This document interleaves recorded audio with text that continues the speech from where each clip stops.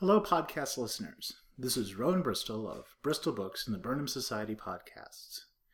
We're going to do something a little different today. 20 years ago, the very first of the 51st Ward stories was told to a very little girl on the celebration of her birthday. 20 years later, this same little girl is now going on to a journey of magic, wonder, and adventure. And since we at the Burnham Society cherish those adventures, we thought it was time to present the first of the 51st Ward tales in honor of that little girl. Molly and the Dragon, written by Stephen Fluet, with permission from Molly Fluet. Molly's father was a wizard. She knew it was true because her big brothers said so. They said, "Look at him! He has a thick white beard like a wizard. His study is full of books. He spends all his time mumbling and writing. And isn't he scary?" Molly considered all of these things and concluded her brothers were right. And so Molly went into her father's study and said, "Teach me magic." Her father peered up from over all the papers at his desk, wondering at the noise he heard in the room. It sounded like a bird chirping. He looked around, not noticing a Molly who was obscured by his desk. He grumbled something and went back to work. "Teach me magic!" Again with that silly little bird. He looked around, this time peering over his desk to spot a little girl in a polka dot dress, looking a little like a bird, but much more like a daughter. He nodded to himself, satisfied with discovering the real source of the noise, and went back to work. "Teach me magic!"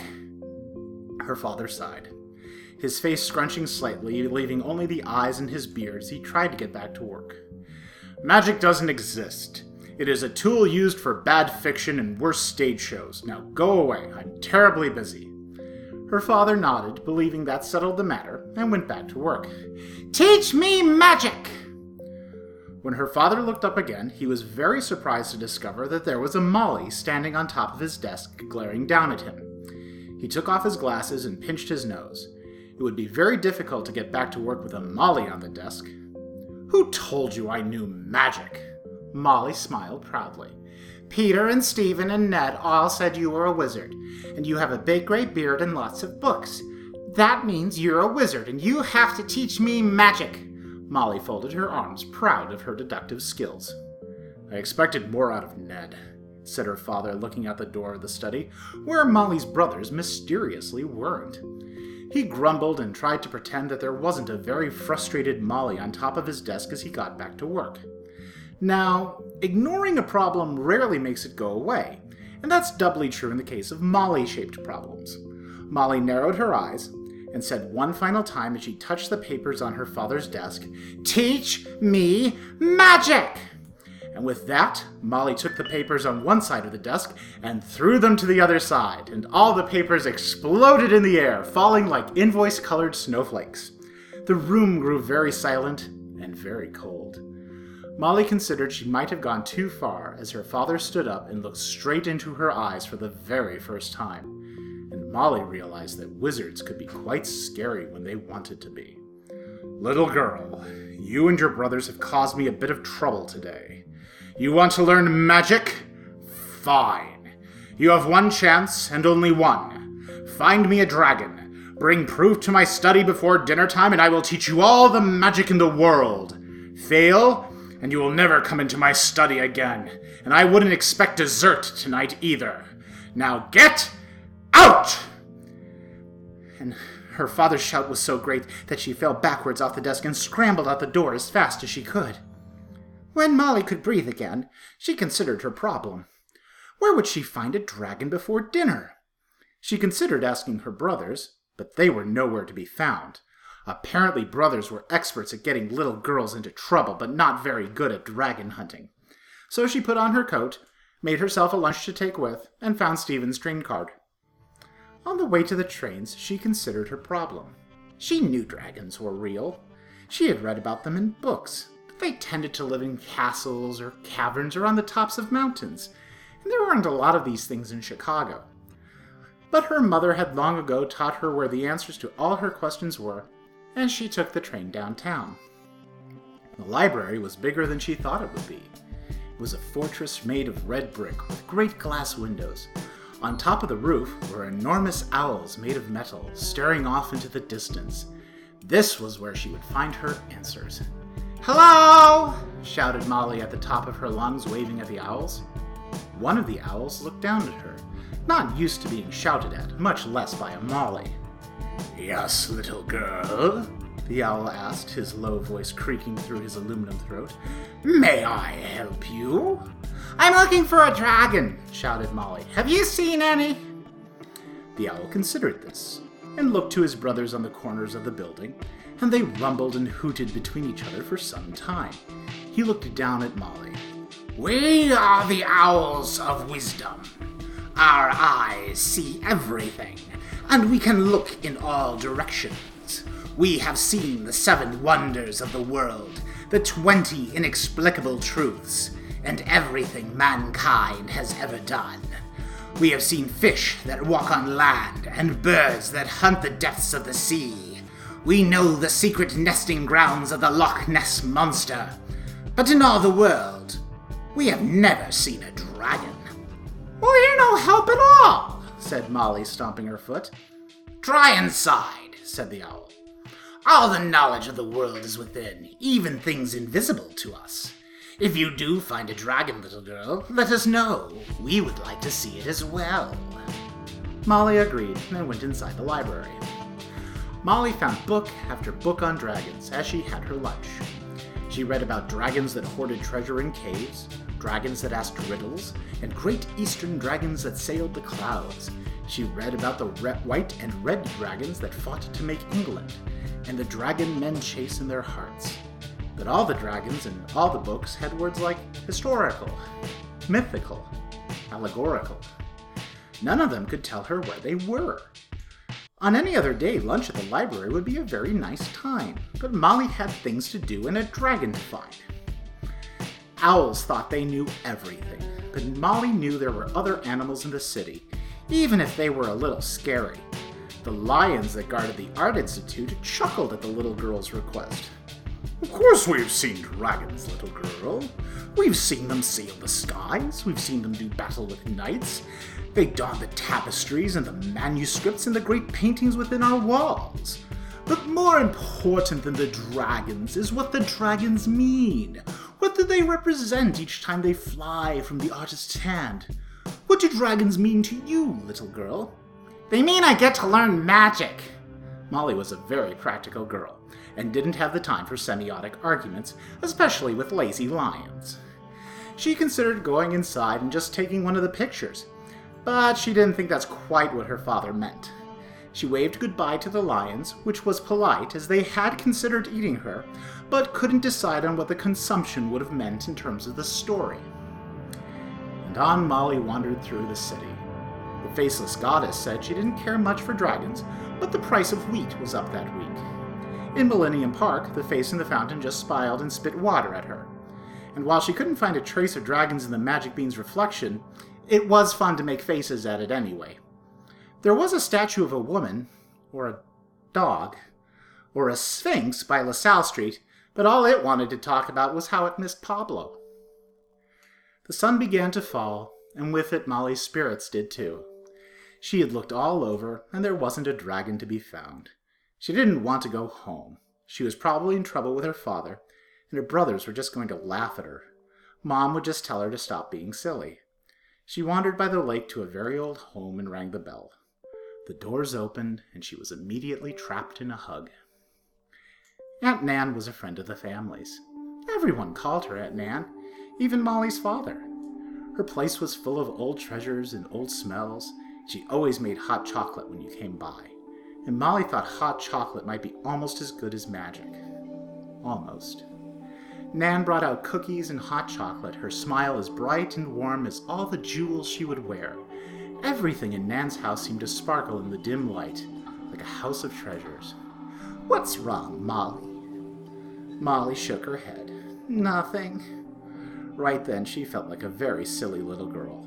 Wandering the city alone, looking for dragons, she bet her brothers were laughing their socks off, and she wiped her eyes, working especially hard not to cry.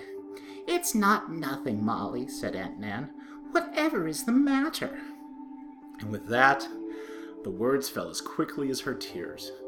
"My brother said Father was a wizard, and I wanted to learn magic, and he said I had to find a dragon by sunset, and I looked and looked, and the owls didn't know, and the lions were mean, and I couldn't find a dragon anywhere, and I'll never learn magic, and maybe there aren't any dragons." Nan hugged Molly tight, as warm and comforting as the hot chocolate. "You poor thing," said Nan. "It's so hard to find dragons these days. There aren't many left." Molly's eyes went wide. "There are dragons?" asked Molly. Nan smiled. "Of course there are. Since man was a tiny creature hiding in the trees, it saw dragons in every cave, beyond every hill, in the depths of the sea, and the height of the skies. Dragons were vast, terrible, and oh so fearsome. They were the fears and mysteries of the world, and they loved it.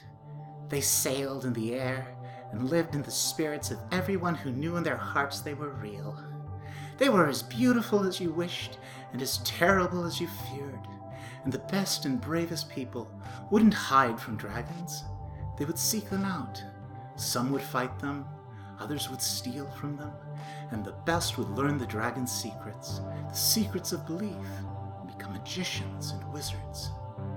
Nan looked away, and the room seemed to sparkle a little less. And with each brave person, and each wise person, more people went over the hills and into the caverns, and in their hearts the dragons became smaller and smaller, and a little less magical. They discovered the dragon's secrets on their own, and thought to themselves, maybe there aren't any dragons at all. And with that, the dragons began to die away, and the remaining dragons became afraid. But one dragon said, "Humans are fickle. They'll believe anything. We'll use our magic and disguise ourselves as people. This time will pass, and when they believe in dragons again, we'll spread our wings and come back." The shadows in the room grew darker, and Molly could barely see Aunt Nan. She sounded so sad, sadder than even Molly. "But it's been so long," said Nan, "that many of the dragons began to believe that they were people, and forgot they were dragons. And now I think there's only one left, and she must be so very lonely. The belief would have to be so very big for a dragon to take wing again." And Nan cried, and the tears fell down to the ground, clattering on the floor in the shape and size of jewels. Molly picked one up. It was a crystal the shape of a tear in a bright emerald green. And she looked up at Nan, and up, and up, and up. The dragon was beautiful, each scale as bright and lovely as the tear Molly held in her hand. The dragon was vast, and its gossamer wings spread out twice as long as its long neck. The room was a vast cavern covered in jewels and gold and little cups of hot chocolate. The dragon continued weeping, her eyes the same color and warmth as Nan's. "The people who can believe in dragons," said the dragon Nan, "can use their belief to make anything, to be anything. For anything is possible when you believe. Do you believe in dragons, Molly?" "Oh yeah!" squealed Molly, her eyes wide and bright. "You're just like your father," said Nan. "He's quite the wizard, you know." And with that, the dragon Nan folded her wings against herself, and they became a shawl, and the shawl became a sweet lady again. "He visited me when he was your age. Take my tear, bring it to him, and let him remember what it means to believe." Molly nodded eagerly, took the tear, gave Nan the biggest hug her size could manage, and ran out the door, racing to the trains as the sun fell. Molly's father had finished putting his papers back together, and was settling to finish his work, just as the sun was setting when the door burst open, and a very young girl scrambled on top of his desk and took all the papers from one side of the desk and threw them to the other side, letting them fall like a thesis-patterned blizzard. She put her hands on her hips, standing like a polka-dotted conqueror, and shouted at the top of her lungs, "Teach me magic!" Her father scowled and looked her straight in the eyes, and Molly didn't blink once. "Where's the dragon?" her father asked in a low voice. "Did you bring it here?" Molly shook her head. "Don't be silly. Dragons can't fit on trains. Everybody knows that." And she opened her hand and showed her father the dragon's tear glittering like an emerald. "But I believe in dragons, and I can see dragons, and Nan says that's all I need." Her father stared at the jewel and took off his glasses and wiped his eyes. He pulled from his own pocket a jewel that was as blue as the deepest part of the ocean. "None of your brothers believed me when I told them about dragons. You're the first. Nan is right. Belief is the first step in becoming a wizard. There are 2 other steps. One I will teach you, and one you will teach yourself. And you will become a wonderful wizard." He kissed Molly on the forehead, his tears falling just like any person's. "But before I teach you anything, Miss Molly, you will clean up this mess." Molly nodded eagerly. "Now!" And with a squeak and a bounce, that's what Molly did. It's what any wizard's apprentice would do after all. The music found on this podcast is from the album Layers by Broke for Free and is used under a Creative Commons Attribution Non-Commercial License. You can find them at the Free Music Archive at freemusicarchive.org. Molly and the Dragon is broadcast under an Attribution Non-Commercial No Derivatives license. As always, we value your feedback and would love to hear from you. Email us at rowan.bristol@gmail.com or leave us a note on the Burnham Society Facebook page. We'd love to hear from you. And from the staff at Bristol Books, and all of us at the 51st Ward, we'd like to wish our Molly a splendid and magical journey. Thank you.